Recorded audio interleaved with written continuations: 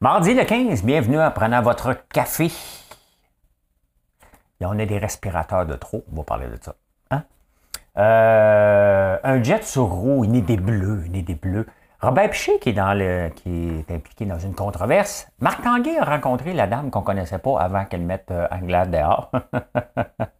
Le groupe Sélection, c'est un peu moins drôle, qui est dans le trouble. On va parler encore des cryptos pour la série Netflix qui se passe, mais sur Twitter, par rapport à ce qui s'est passé avec le scandale de crypto de la semaine passée. Je vais vous parler de ça. Même si la crypto n'est pas intéressante, l'affaire qui se passe est méchantement intéressante. Ça a l'air qu'un bon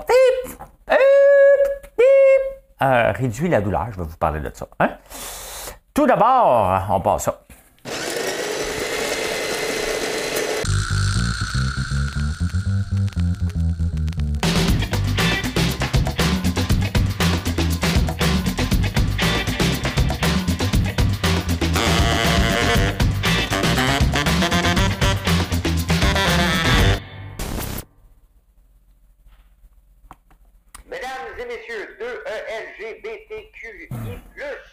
Voici l'énigme du jour.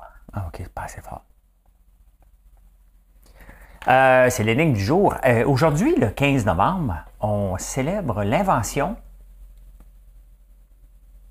Regardez ça, je vais le faire d'une autre façon. On célèbre l'invention du stock taker. Hein? À la bourse, maintenant, on le voit, là, c'est un taker comme ça, mais ça a été inventé. Qui a inventé le stock taker? Hein? Il y a deux personnes qui réclame l'invention. Il y en a un qui l'a amélioré, qu'on connaît. C'est sa deuxième invention. Je vais vous parler de ça tantôt, mais c'est l'invention du stock taker aujourd'hui. Hein? Ben écoutez, on passe ça tout de suite.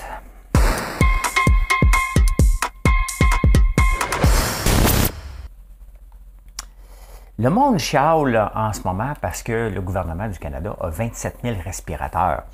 Il y en a 50 % de trop. Il faut se remettre en contexte. Hein? Quand le gouvernement a décidé d'acheter des respirateurs au pic de la COVID, on pensait en manquer. Les gens ne comprennent pas comment une crise peut venir au monde et comment on doit se prémunir. Hein? Des fois, on en achète trop.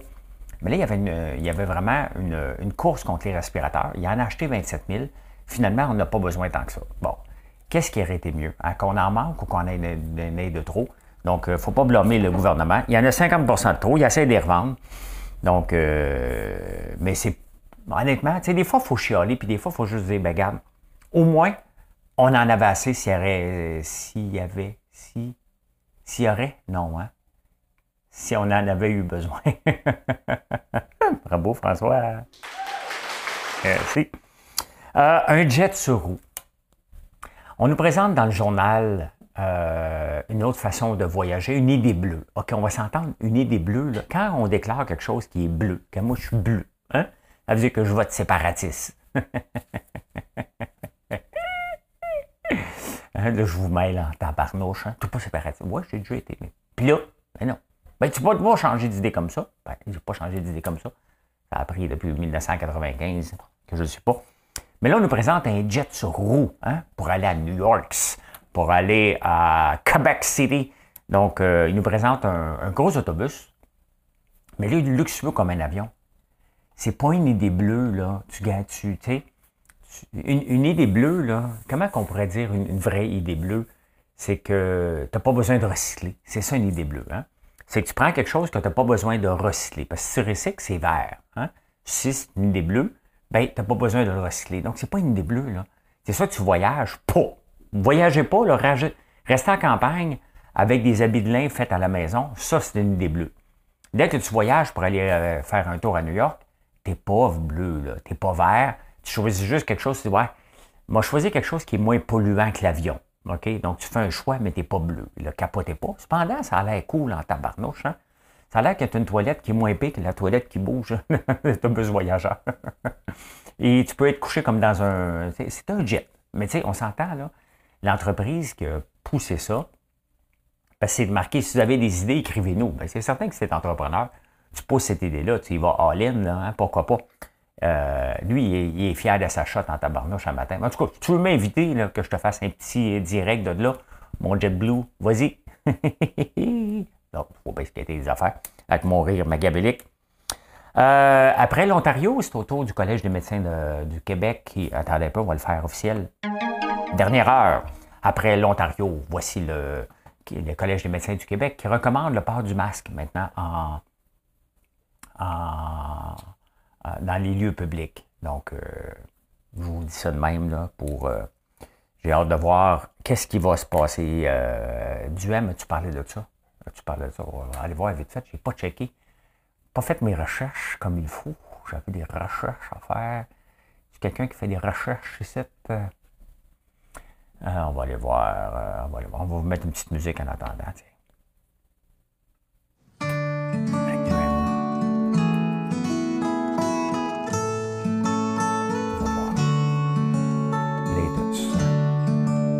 Là, Eric égale le jeu de médias de la politique avancée. Si vous connaissez rien au jeu de la politique, retournez jouer dans votre carré de sable. Bon, pas ça. Qui a été le ministère de la Santé en 2002, qui a eu le problème en un an, François Legault. L'âge des méridias. OK, bon. Qu'est-ce qu'il a écrit? Certains réclament le retour du port du masque parce qu'il y a beaucoup d'enfants dans les urgences présentement. S'il y a autant d'enfants malades, ça c'est Eric, ce serait, selon les experts cités par la presse, parce que les enfants ont beaucoup moins été exposés au virus qu'au cours des 2 dernières années. C'est le chien qui mord sa queue.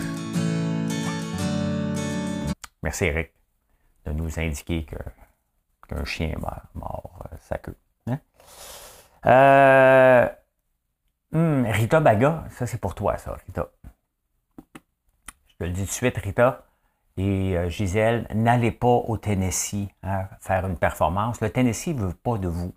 Ils veulent voter une loi pour empêcher les drag queens de faire des spectacles parce que ça serait contre les mœurs. Puis peut-être que ça forcerait des jeunes à devenir, à vouloir devenir, à changer de sexe. Parce que c'est ça allait. C'est le fait de voir un homme habillé en femme pourrait dire, moi aussi, donc, je ne veux plus être un homme. Hey, les États-Unis, hein? Vous savez que mon père, quand on était jeune, il nous disait fais comme les Américains. Les Américains sont devenus riches en se mêlant de 2 affaires. Depuis ce temps-là, je ne me mêle pas de mes affaires partout. Je ne veux pas être riche, moi non plus. Je veux donner mon argent à tout le monde, comme SBF. Je vais vous parler de ça tantôt. Donc, ouais, ils ne veulent pas de vous autres. Les drag queens ne veulent pas passer. Il y a vraiment des gens, tu sais, coupe l'avortement, coupe ça. On est dans un pays qui veut la liberté. C'est complètement wacko, ce pays-là, des fois. M'acheter ma barbe à papa, par contre, hein? Ça, hein? Hein? Tu ne te gênes pas pour essayer de vendre la barbe. Non, je suis un capitaliste assumé. Hein? Tout ce que je peux vendre, je le vends. Même au non-vax. Des fois, vous me demandez ça sur le... Là, je vous présente de quoi, là? OK? Parce que je suis choqué de ça. Je ris, mais j'ai pas l'air choqué. Ne faites pas ça, OK? S'il te plaît. Je vais vous montrer de quoi qui est dans le New York Post. Déjà, c'est presque irresponsable de parler de ça. Je vous montre ça. Bon, les recherchistes des émissions là, que vous m'écoutez, là, ça c'est un bon sujet quand même. Sweet Success. Oui, fait qu'il y a une madame, regardez, ceux qui ne la voient pas, elle pesait 90 livres de plus qu'avant. Avant, elle avait une face puis les épaules rentraient par en dedans. Pour ceux qui m'écoutent en podcast, là. Elle est debout, la tête rentrée par en dedans, pas bien peignée. Elle pèse 90 livres de plus. Après, elle ressemble à Kim Kardashian. Hein? Elle a les cheveux puis les lèvres un peu en pingouin. Là. Je sais qu'on dit canard, mais ça me tentait de dire pingouin. Elle est allée s'entraîner, mais avant de s'entraîner, elle a mangé des Sweet Success, des sour candy avant de s'entraîner, puis ça l'aide à perdre du poids, ça a l'air. Ne faites pas ça à la maison. Okay? Vous n'êtes même pas obligé de croire ça. Il me semble de voir le Journal de Montréal qui ferait ça, hein? Mais bon. On était aux États-Unis, on bannit drag queen, mais on encourage de manger des bonbons sûrs avant d'aller s'entraîner. Un nouveau terme, c'est le fun avec la pandémie puis l'inflation. On a appris un paquet, il y a la réduflation, il y a la stagflation, la déflation. Là, il y en a un autre qui s'appelle le down toys. Hein? Le down toys, c'est qu'on réduit la grosseur des jouets. Je pense que c'est le temps de sortir le moment. Donc, Je vais juste prendre une gorgée d'eau. Je vais mettre une petite musique. Tiens, je vais mettre telle musique. Tiens, la musique sucrée.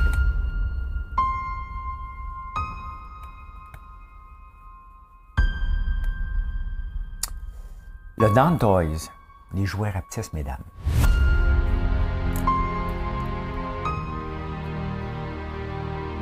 Mais pour les enfants aussi, là, les jouets rapetissent pour les enfants. Donc, les packaging est plus petit. Mettons la Barbie, mettons qu'elle a un petit peu moins de plastique, mais ça permet de vendre le même prix avec le moins de stock possible. Donc, je vous dis ça. Hein, ça a l'air que ça peut réduire un petit peu. Je sais que je suis mon oncle, mais je m'assume. Vous aimez tout le temps ça, des petites choses, mon oncle. Hein? Être payé pour dormir. Oui, sur TikTok. Je ne sais pas si on va pouvoir en trouver un, mettons, là. Il y a des gens qui sont sur TikTok puis ils dorment. On va aller voir vite fait. Vite fait ensemble. Sleeping. On va aller voir ça. Sleeping people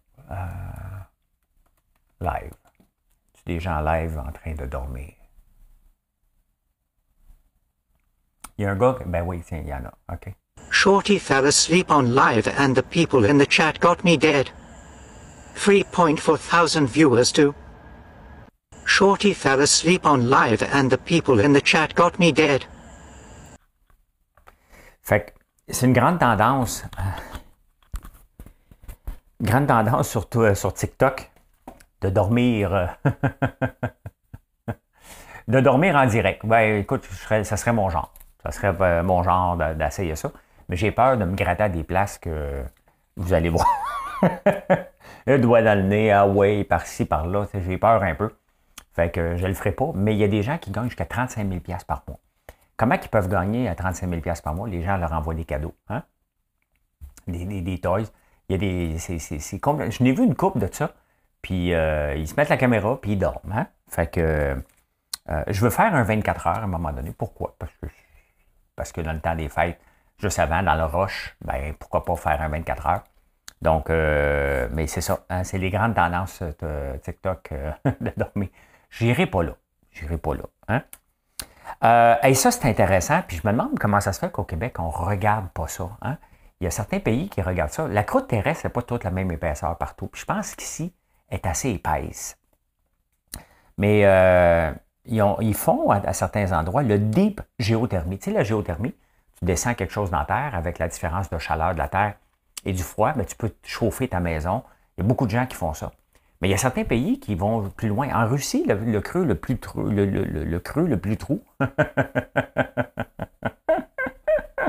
On dirait que je ne suis pas capable de faire ça. Moi, de la gamme marchand en même temps. Là. Ben, je sais, il faut que je m'améliore. Le trou le plus creux de la Terre pour faire une géothermie, c'est 16 km. Hein? La température à 16 km sera 482 degrés Celsius. Donc, ça pourrait permettre de chauffer. Je ne sais pas pourquoi qu'ici, on ne pense pas à ça. Je ne sais pas si on a pensé à ça, mais je trouve ça sincèrement intéressant de creuser. Au lieu de faire des barrages pour générer de l'électricité, puis générer de la chaleur, puis tout ça, bien, pourquoi qu'on ne creuse pas super creux? Ça coûte cher quand même, là. Hein? Je pense que ça coûte un demi-milliard creusé à 16 km de creux, là. Mais ça vaut la peine de regarder ça, je pense. Tu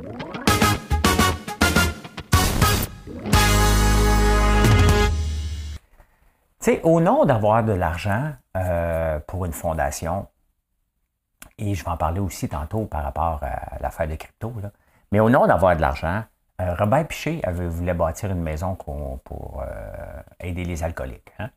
Robert Piché, qui est le commandant qui avait été fait atterrir Air Transat.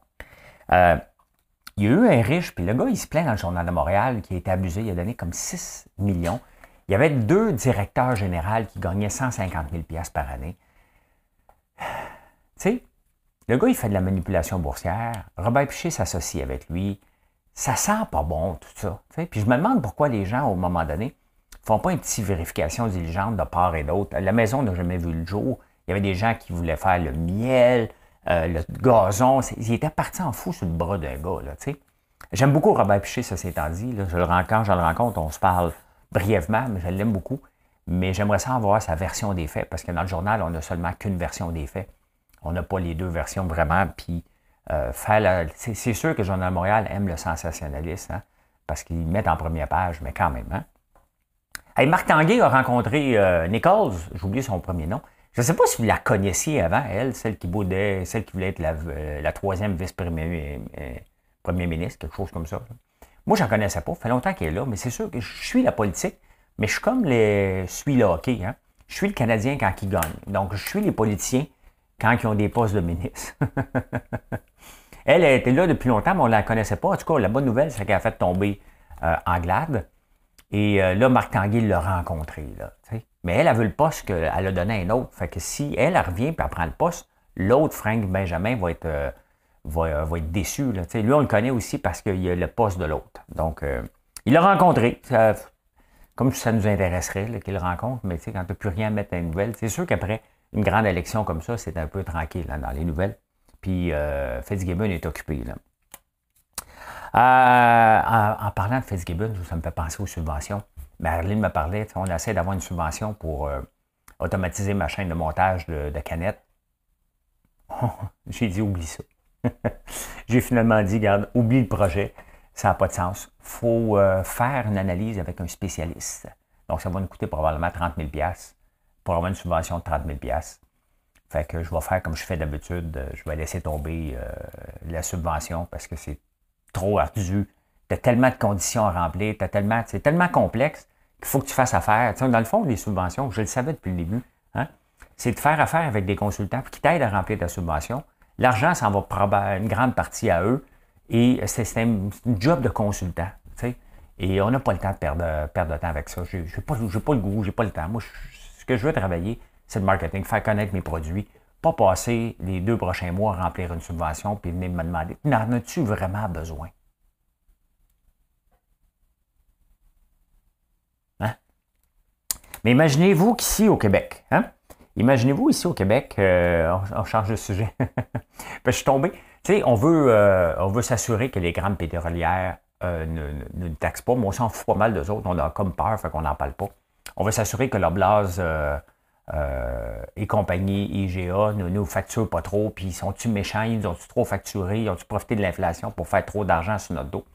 Ben, aux États-Unis, eux autres, laissez les grandes compagnies faire de l'argent, puis ils disent, écoute, c'est simple, là.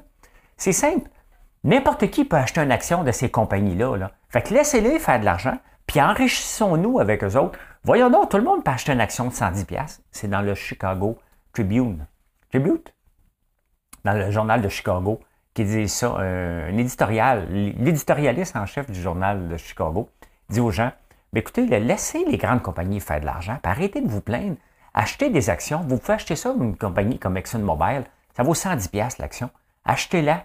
Imaginez-vous, mettons, l'éditorialiste de la presse. Y a-t-il un éditorialiste dans le Journal de Montréal? De la presse, on va prendre la presse, hein? Qui écrit ça. Achetez des actions de compagnie, laissez-les faire de l'argent, vous allez faire de l'argent avec eux autres. Mettez-leur pas des bâtons dans les roues. Bon, OK, moi je suis pour le moins d'intervention possible, mais il y a quand même une petite limite dans toute cette patente-là. Êtes-vous tombé sur la tête? Êtes-vous tombé sur la tête?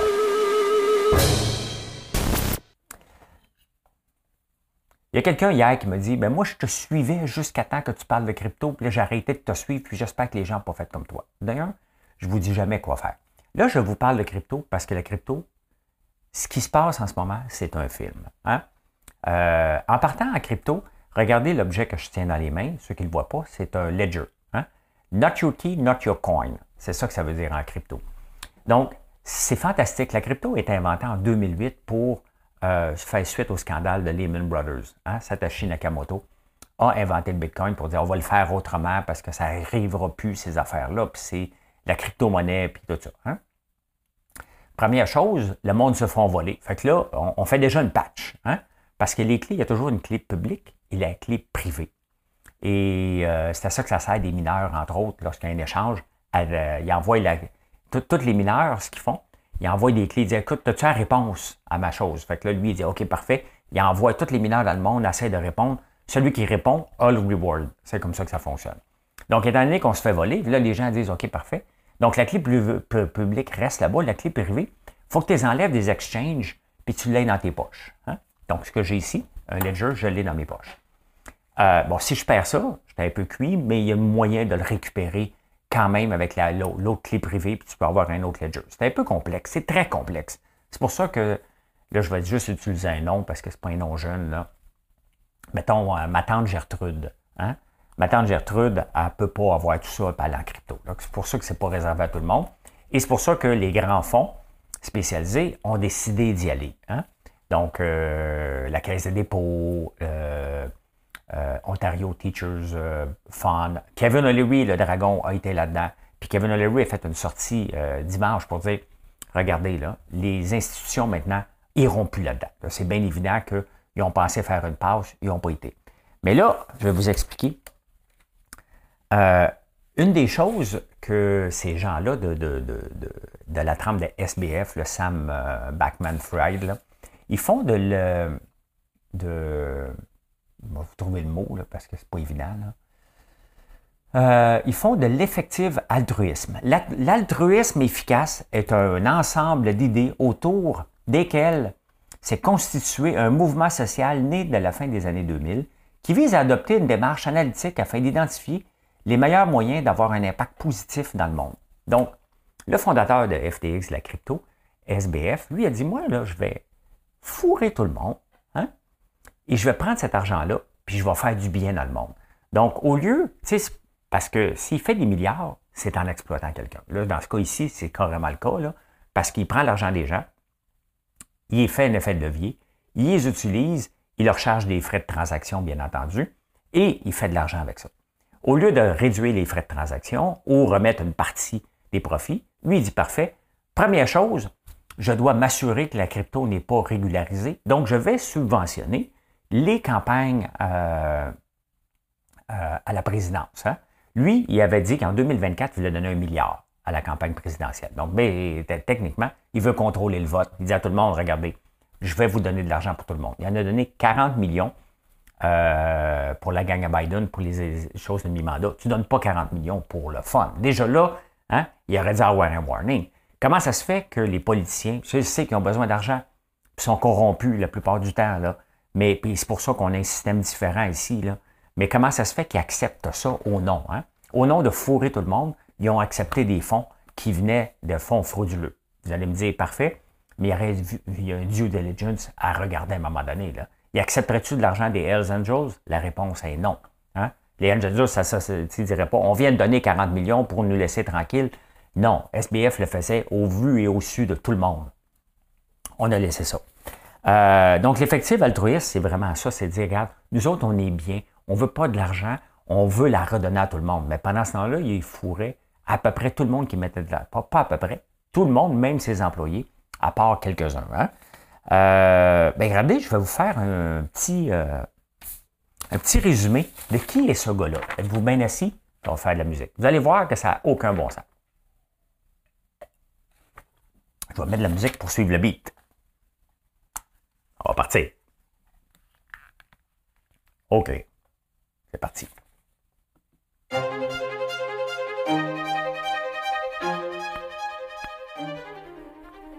C'est pas grave qu'il y avait 10 milliards qui disparus. C'est pas grave qu'il a l'air bizarre, le gars.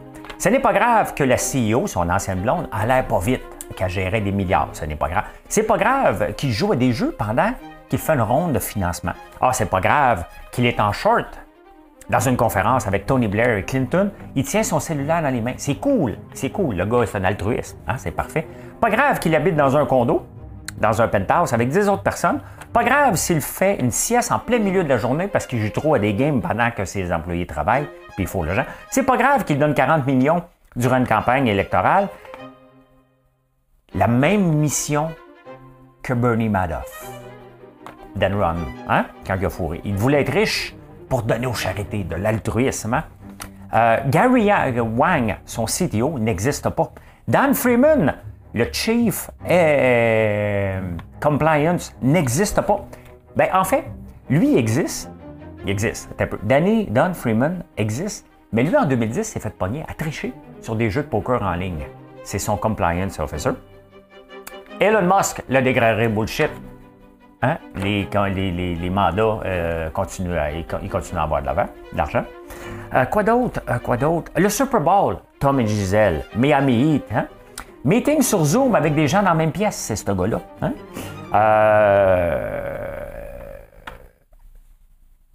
J'ai terminé.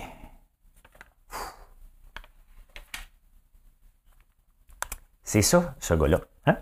Ça, c'est le gars qui prenait votre argent et qu'on trouvait bizarre puis cool.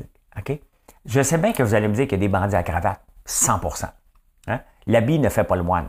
Mais là, à un moment donné, quand tu as quelqu'un qui se balance de tout le monde, parce que c'est ça, il est dans un zoo, je veux bien croire qu'il est un peu Asperger, à côté un peu... mais quand tu regardes tous les signes, hein, on fermait les yeux constamment.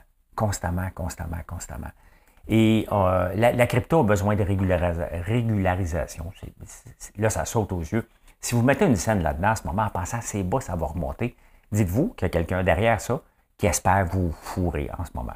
Hein? C'est ça depuis le début des temps. Je suis venu mettre de l'argent là-dedans. Je le savais qu'il y avait des risques énormes. J'ai pris mes propres risques. Je ne me suis pas brûlé parce que je n'ai pas mis une fortune loin de là. Mais n'allez pas là, tout simplement. N'allez pas là. Regardez-le. On va voir dans le futur. Le futur de la crypto, de la chaîne de blocs, c'est là pour rester. Maintenant, on va voir ce qu'on va en faire, mais ça prend des règles définitivement. Puis avant que des fonds puissent, des exchanges peuvent tenir les fonds, bien, ça va prendre des règles un petit peu plus strictes. Voilà.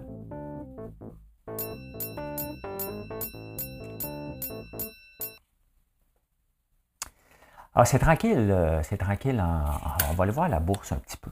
Qu'est-ce qui se passe à la bourse un tout petit peu? Voilà. Ah, OK. Parce que je me demandais, j'étais là. Ben, c'est ce que je pensais que c'était pour être tranquille pour le lundi.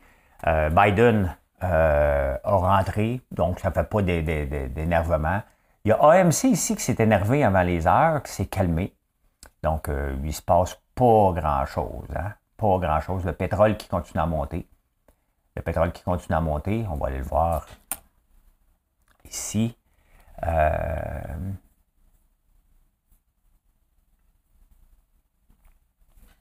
le pétrole, mais le gaz naturel. Ça fait longtemps que je ne vous ai pas montré ben regardez le TTF gaz. C'est du gaz naturel, si je comprends bien. Donc, ça monte beaucoup. Le blé remonte, je ne sais pas pourquoi. Pourquoi que le blé remonte? Bon, je ne sais pas. Il y a toujours de la spéculation. Donc, c'est tranquille. Ce qui sort dans les nouvelles aujourd'hui, c'est le groupe Sélection. Hein? Le groupe Sélection, ce sont les résidences de personnes âgées.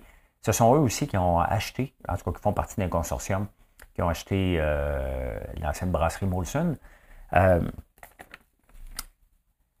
La croissance, on les voyait partout. Hein? Puis on le voit, eux autres aussi, là, ils ne payent pas cash. Hein? Ils font du leverage. Donc, ça veut dire qu'ils empruntent, puis ils empruntent. Ils vont chercher des subventions. Ils ont eu de l'argent du pacte. Eux autres sont plus équipés que moi pour demander des subventions. Et là, ils seraient sur le bord de la faillite. C'est sûr que si le taux d'intérêt, tu bases ton plan d'affaires sur un taux d'intérêt de X, puis le taux d'intérêt double puis triple, t'es dans marde. Hein?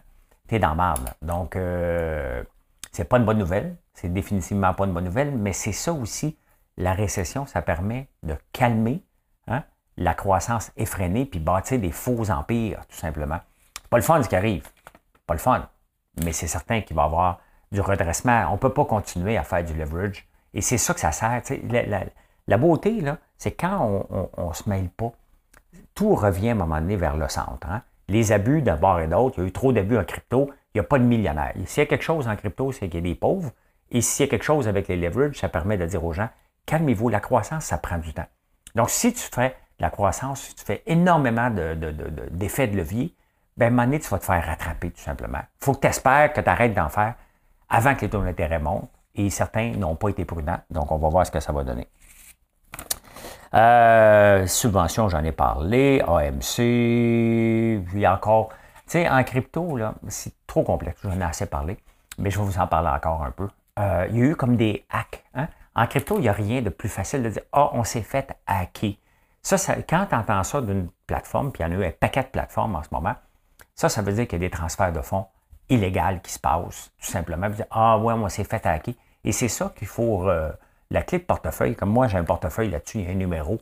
Bien, ça, là, il faut que ça soit public. Il faudrait demander, comme on demande un permis, d'avoir une clé portefeuille crypto. Si ce n'est pas fait, ben, hein, prenez vos risques après ça. Les insolites. Les insolites.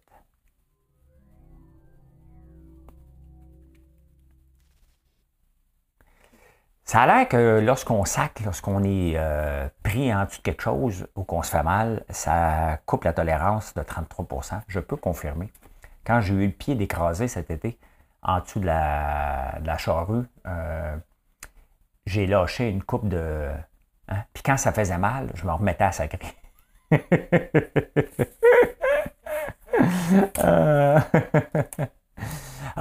Écoutez, moi j'écoute beaucoup de Lyon. Je suis en phase de faire mon doctorat. Si jamais il y a, il y a une université qui cherche quelqu'un pour aider à participer à des étudiants à un doctorat de Lyon, ben les lions ne rugissent pas avant l'âge de 2 ans. Des fois que tu te demandes, tu dis, ouais, mais Caroline, ça rugit pas fort. Hein? Ben c'est ça, ça prend 2 ans avant qu'il commence à rugir. Hein?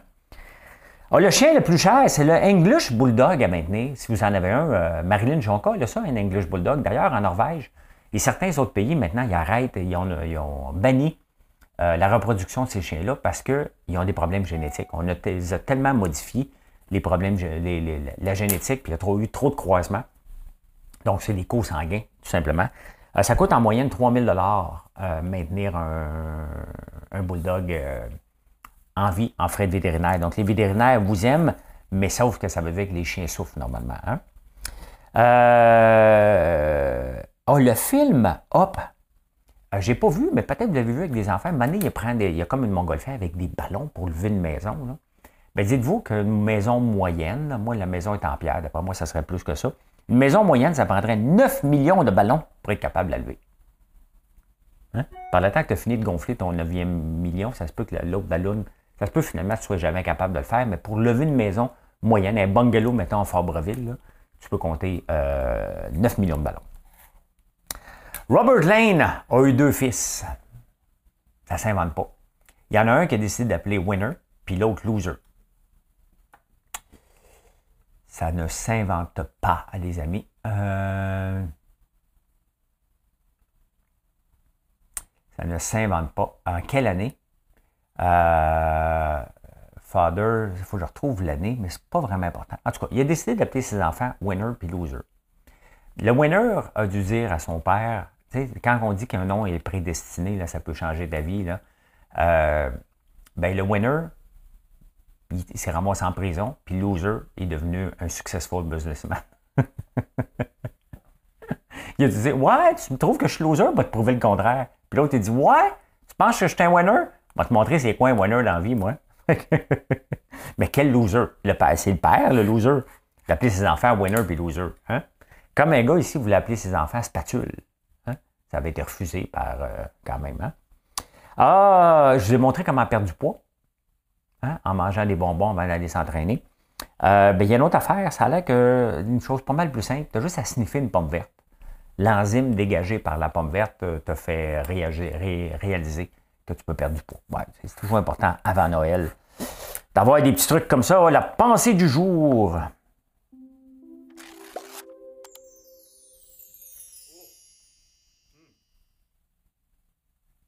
Très simple, hein? Puis je le raconte toujours. Si vous êtes un entrepreneur, n'oubliez jamais que vous êtes aussi, surtout, un storyteller, un raconteur d'histoire. Hein? C'est ça que les gens achètent en premier, l'histoire que vous racontez. Ils n'achètent pas votre produit. Hein? Ils achètent, oui, ils achètent votre produit, à condition que ça soit juste un prix. S'ils achètent un prix, ton nom n'est pas grave, tu vends chez Dollarama, ça va. Mais autrement, la plupart des entrepreneurs qui m'écoutent en ce moment, peu importe dans quoi vous êtes consultant ou n'importe quoi, vous êtes un raconteur d'histoire. Vous racontez votre histoire et votre histoire doit évoluer avec le temps. Ce n'est pas toujours la même histoire collée dans le temps. Hein? On s'en va à l'énigme. Mesdames et messieurs, 2LGBTQI+, voici l'énigme du jour. La réponse à l'énigme, l'inventeur du stock ticker, je vais vous montrer ça ressemble à quoi. Hein?